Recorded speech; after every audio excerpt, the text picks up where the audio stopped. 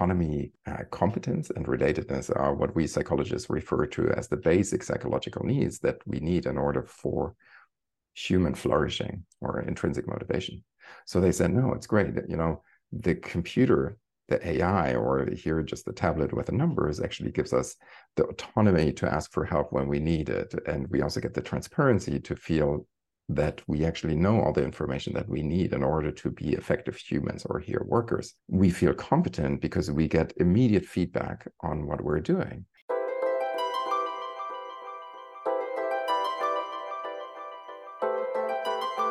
Hello, everyone. It's Raquel Ark. It's time to work smarter and feel better together. Welcome back to Your Listening Superpower podcast, where we explore listening as a superpower that transforms communication into connection, both at work and at home. Listen in on inspiring conversations with authors, scientists, and leaders that will open your mind about what is possible and give you communication tools for your leadership toolbox that you can use right away. Let's have fun discovering and growing our listening superpower together.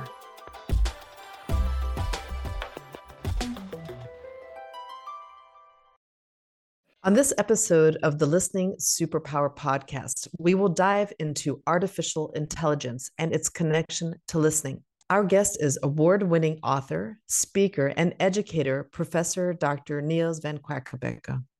He is a professor of leadership and organizational behavior at Kuhne Logistics University in Hamburg, Germany. He is recognized as one of the top 100 German-speaking business scholars. He's a psychologist by training, and he is on the mission to improve leadership at work through research evidence. His topics range from leadership to conflict management and negotiation. And more recently, he is diving into the topic of AI, which will be the focus of our podcast today. A few years ago, I also interviewed Niels about his research on powerful questions when I first started this podcast, which at the time had the name of Listen In. And this episode is still one of our most listened to episodes that we have. We'll add the link to the notes just in case you missed it. Enjoy listening in to the impact of AI alongside the power of listening. Niels, welcome back to the Listening Superpower podcast. I'm really happy to have you back on again, and a lot has happened. Thanks for having me, Raquel. So last time we were talking, we dove a lot into asking questions and how that's impacted in listening and in leadership.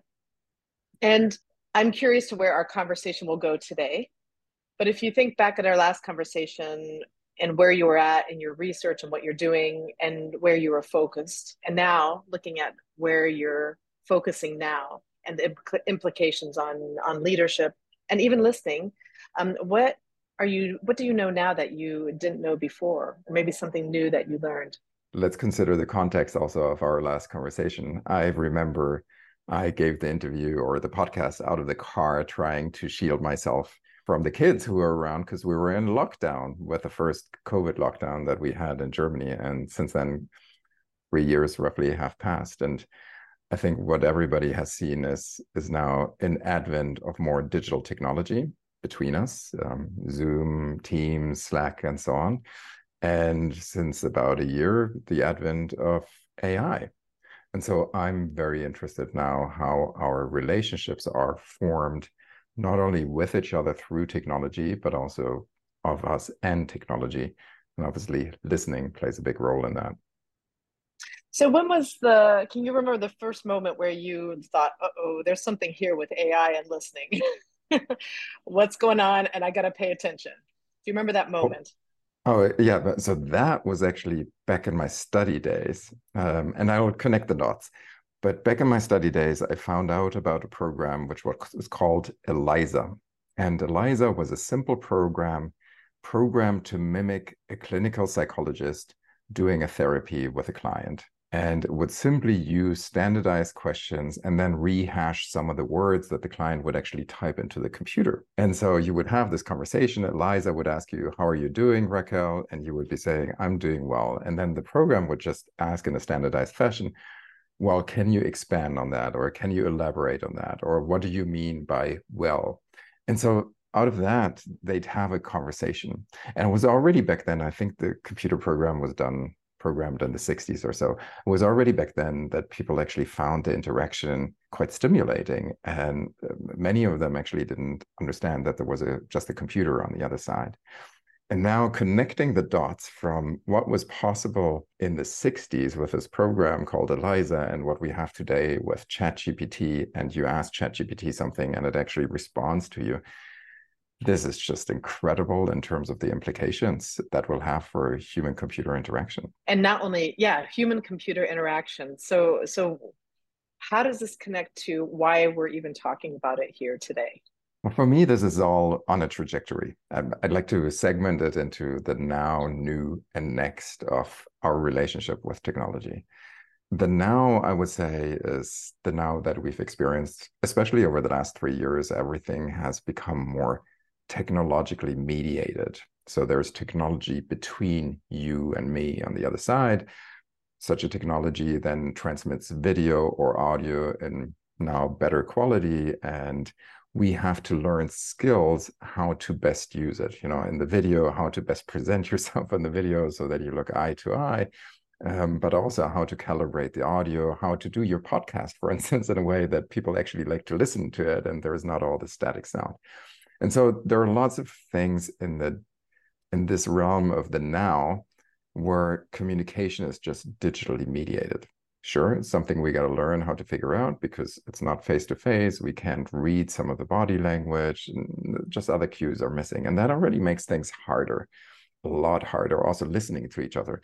I mean, the listener might imagine right now being in a Zoom call, and in the Zoom call, many of us would have the picture of themselves also activated on screen. So who do you look at? Do you look at the other person, or do you look at yourself while you're talking? And does it irritate you, or does it draw your attention away? There are all these things that we now need to consider in the now of technological development. Now, next stage would be the new.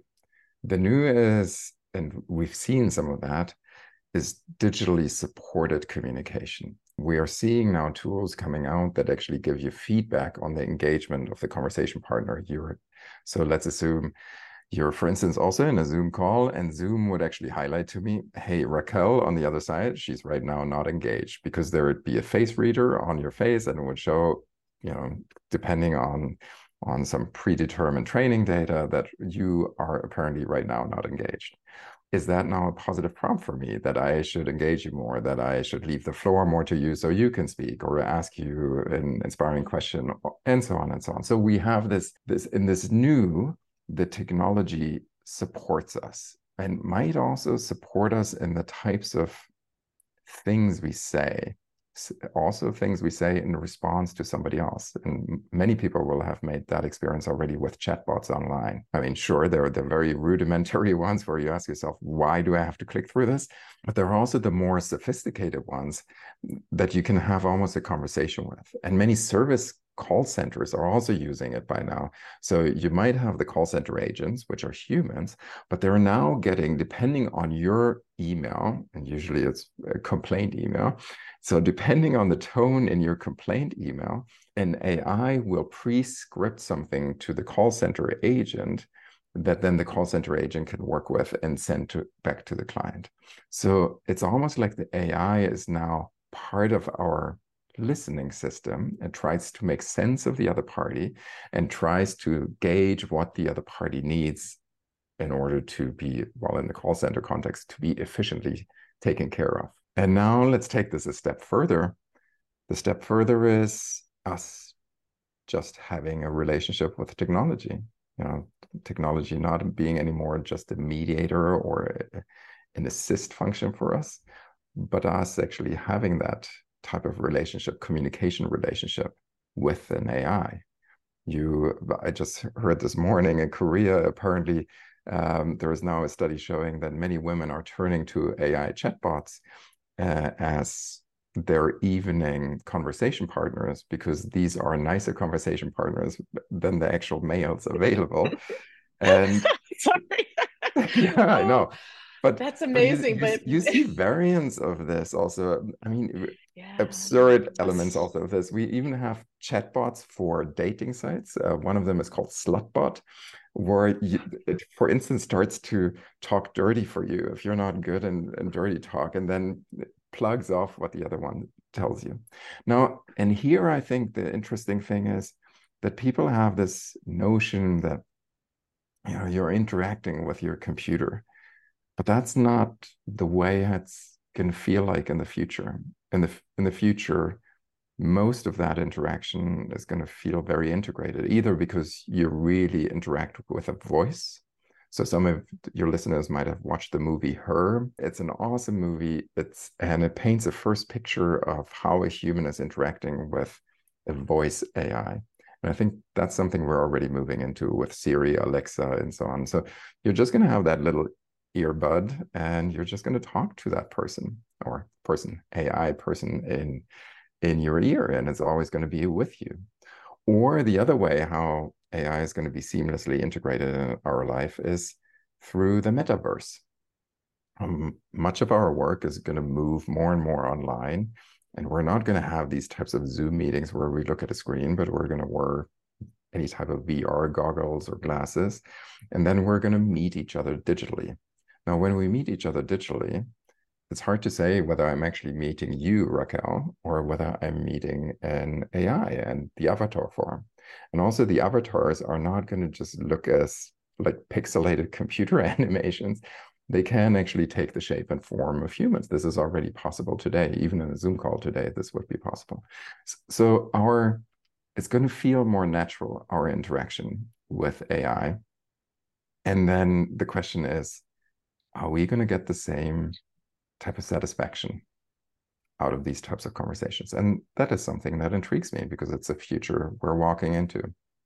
How can this help us, and what might we have to just be careful of that's related to communication, to working well together, also to leadership?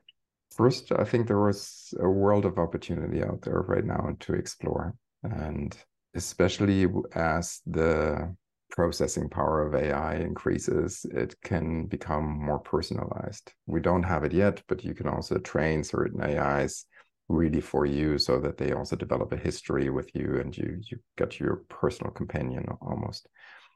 And we see it in some applications already in our higher education field, but also in other education fields, that you can have personalized tutors, for instance.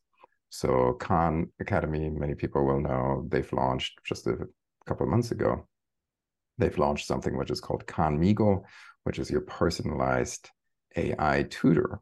And it's interesting the way how they've programmed it. They work together with OpenAI, is that it really is a personal tutor that takes your responses into account, and then tries to understand where you're off, then tries to understand how you got to your solution, and then tries, based on your way of thinking, also to give you an insight into the better path to the solution. So AI just has that patience to do it. Listening does require patience. And AI has potentially all that processing power to listen to every nuance. And AI has the response resources at its disposal. It's not necessarily biased in one way, but it really has a whole bouquet of responses, how it can interact with you. So that makes for a very enjoyable interaction, actually, where you don't feel stupid, you don't feel misunderstood, you feel somebody else is taking the time, and somebody else actually communicates in a way with you that you understand it, and you also feel seen. And we do see this not just in the education domain, but I myself and some other researchers were using these insights and also looking at them in organizations. And we see there, for instance, those implications. We've been to a factory in Turkey, and they are now leading their people digitally. This is a closed factory. And we came in there, and all the factory workers, they had their little tablet, and in the tablet they were interacting and telling the tablet when their machine was not working. The tablet told them what to produce, and so on and so on. And the tablet also showed them bonuses they would get for the production and team bonuses and so on. And we came in and thought, this is dystopia. Who wants to work like that? But the workers there were telling us, no, this is so much better. Because beforehand, we had a foreman, or like, the lower level manager, and you had to brown nose him in order to get any type of information or to get any spare parts for your machines. Often there wouldn't be any transparency. We wouldn't know what our bonus would depend on. And in fact, we wouldn't get any numbers whatsoever. And so we didn't feel autonomy, competence, or any sense of relatedness. And mind you, these three things, autonomy, competence, and relatedness, are what we psychologists refer to as the basic psychological needs that we need in order for human flourishing or intrinsic motivation. So they said, no, it's great. The computer, the AI, or here just the tablet with the numbers, actually gives us the autonomy to ask for help when we need it. And we also get the transparency to feel that we actually know all the information that we need in order to be effective humans or here workers. We feel competent because we get immediate feedback on what we're doing. It's not opaque when I will get a bonus and when not, but it's measured and it's all there and it's fair. And then the last part, I thought that's the toughest part, the relatedness, because then everybody's just with their tablet.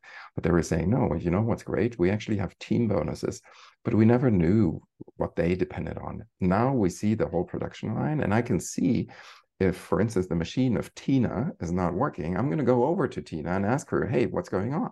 And it creates a sense of community, almost like a team spirit, that everybody rallies together because they also know that their team bonus ultimately depends on them collectively performing.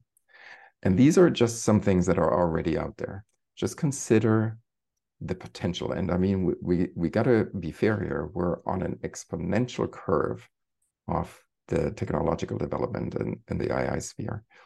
Just consider the potential of, for instance, an AI talking to you as Raquel, taking you very seriously, engaging with your creative thoughts, giving you prompts how to write better, maybe already giving you some snippets or giving you some advice of who to interview, how to interview them, giving you positive feedback, saying, oh, this was a terrific interview. I thought especially that sentence and that sentence, you haven't said that before, but it seemed to have pivoted the conversation, and generally be there for you as sort of like a coach. What are the implications for that? And maybe, yeah, and maybe it even connects you with other people. So it doesn't only need to be your only friend, but it could also say, Raquel, there is somebody else. There's an Alex in Sweden, and he does something similar. And there is a guy in Israel, he does something similar. You should talk to the two of them. Should I write an intro? So AI can also help us to build human communities. Okay. So this is me saying, what are the opportunities? There are great opportunities. And I think beyond just the discovery part where we might discover new antibiotics and cures for cancer and new business models and so on, there's a lot of human potential in interacting with AI in the future that is to come. Before you get into the challenges, hold on to your challenges thing, but let me just tap into this thing. The example that you gave with this factory in Turkey, really interesting. This transparency, giving feedback that they felt it was fair feedback, that they understood what was going on. They knew what to prioritize. They got help right away. So this basic survival, or the human need. This, and back to the relatedness and team bonuses. I was just thinking that often what you see in organizations is that there's a lot of different projects, and there's always this discussion about priorities, and they're all dependent on each other, and then one team needs something else from another team to get something done, but then that team says, well, I have to get this done, it's not a priority, and then they're stuck. There's this bottleneck that happens, but there's a lot of unclarity, and what you described there kind of takes that out, the unclarity. So people aren't worried, is it me? What are their priorities? What's going on? And, that takes up a lot of mind space and worry and stress, also. And if that part could be cleared out, that gives us certain freedom to focus, knowing where to focus and what conversation to have to go at another level where maybe we can have a more dynamic and more a healthier conversation, because that stuff has been taken care of. That's Yeah, but really interesting. let me draw an analogy, and it's a very rudimentary one, but I think it drives home the point. I think many of us have issues with sports because there's this competitive element. Am I good enough? Am I strong enough? Am I improving enough? How do I fare vis-a-vis the other team players or in the gym and so on? And yeah, so it always has this social layer to it. It's never just sports. That there is the social layer. And I think that's the reason why many of us love sports apps, where you can just run or close your rings or whatever it is that you're using as a sports app. And you don't shout at your Apple Watch, damn, I thought I have closed my rings. But you take it as like an objective assessment, and you have, as you say, a conversation with yourself. Okay, what do I want to achieve for myself? Because that social layer is not there anymore. And that is important because that social layer inhibits many of us to speak up or go for certain things. But unfortunately, that social layer also motivates many of us to do something that's maybe not that smart because we do it for status and recognition and so on. So taking that away is going to be an interesting development for us humans generally as a species. Yeah, it's not always going to be easy because we have our patterns, right?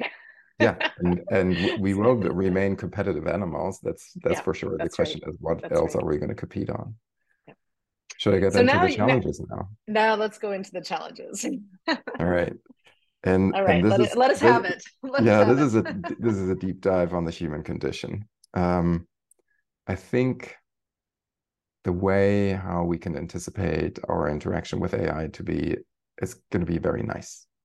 Very nice, because an AI has no interest to antagonize you and has a way of speaking with you that you like. It has the tone. And if you don't like the voice of the voice assistant, you just go for a different voice, like you can already do it today, and so on.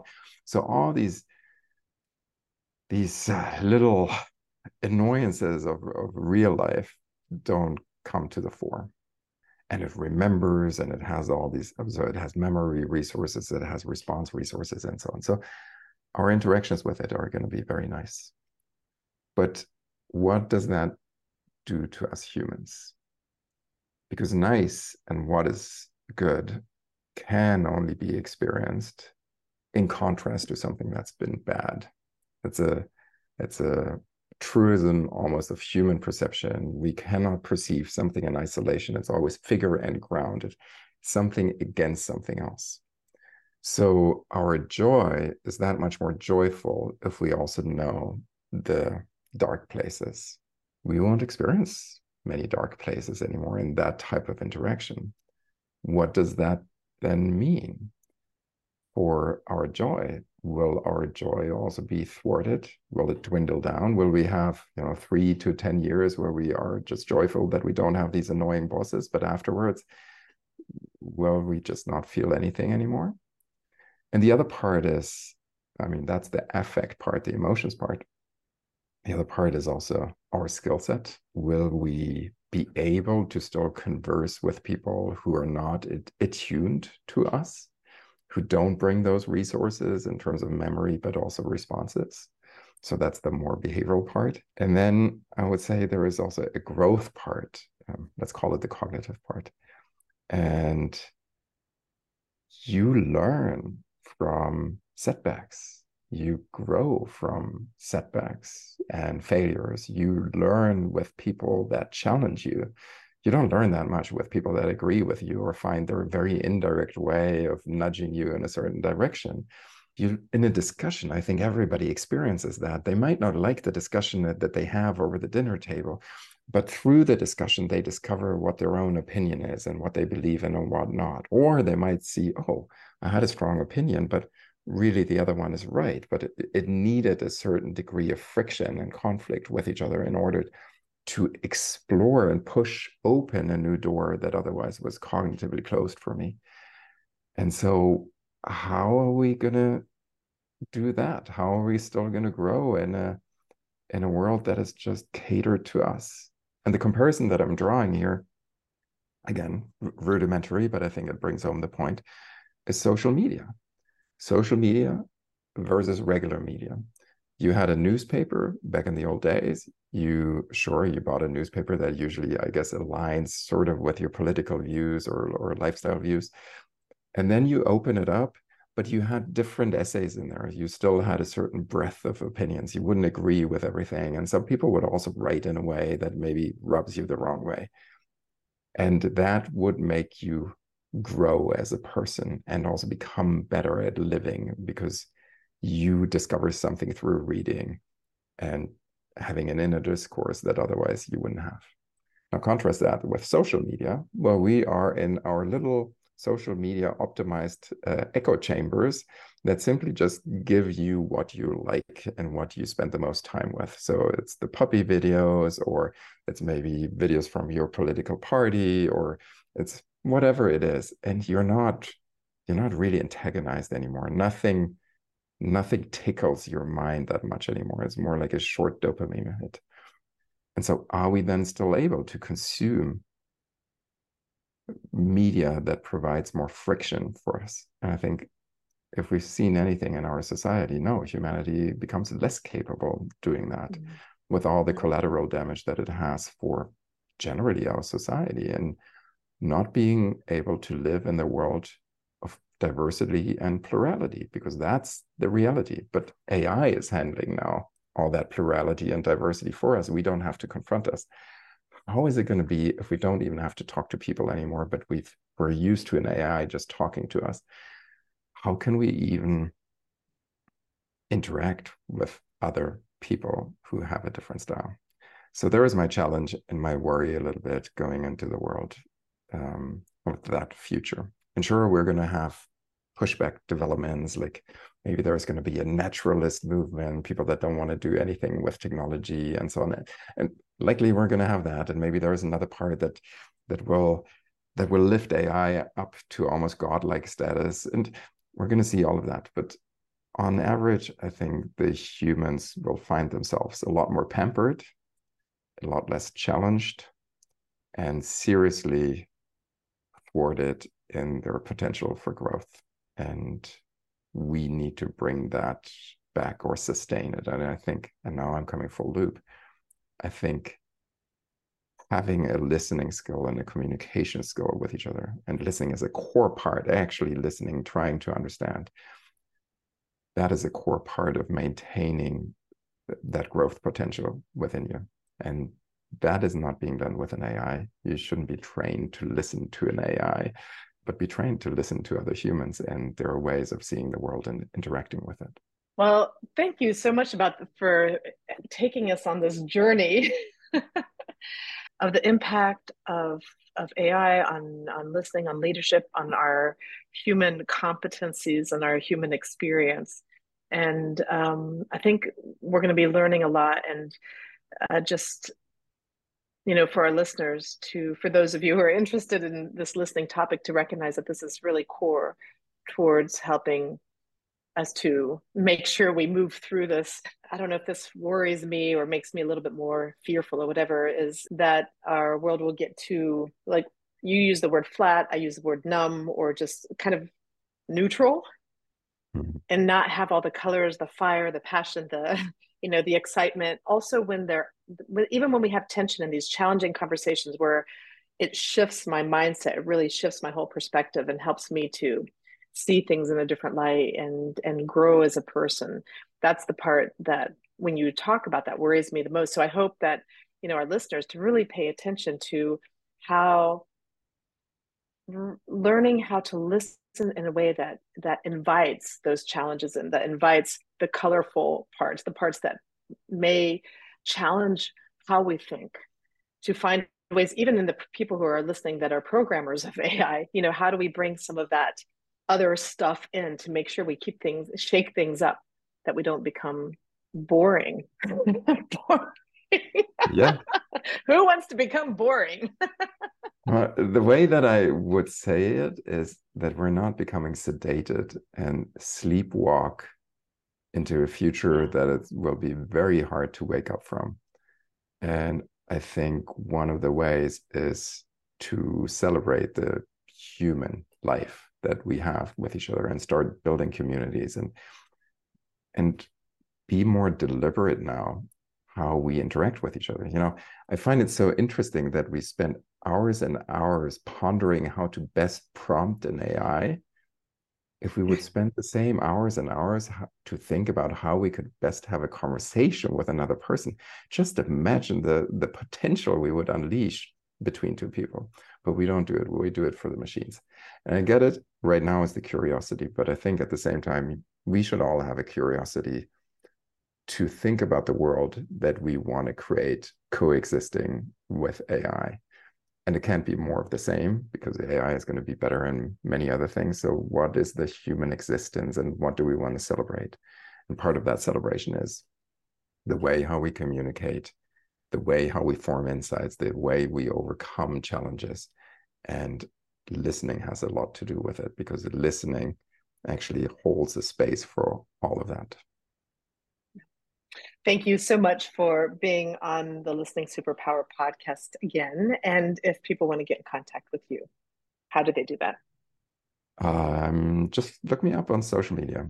I'm super happy to connect with people. I also frequently post about research in the domains of leadership, communication, but also AI, and mostly as research articles. So I'd like to put some evidence out there, not just opinion pieces, because I think we have enough opinions in this world.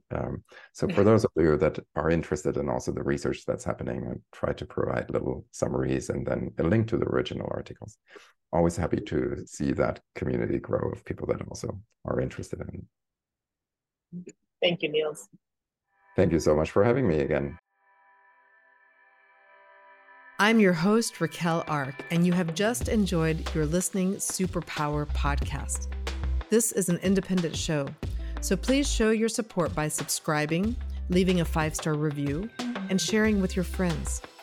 I love to hear from my listeners. What you love, what questions you have, any great guests that you have for the podcast. Email me at listeningsuperpower@gmail.com or send a voicemail at +49 173 234 0722. Check out listeningalchemy.com if you want to help your team communicate more effectively together. We focus on evidence-based listening strategies, and we do it in a playful and experiential way so that your team can work better and feel better together. Thank you, Cecilia Mercado, for your amazing podcast production, Ivo Thiemann for your inspiring music, and Dorte Streicher for your impactful artwork. It's been fun, and see you on the next episode.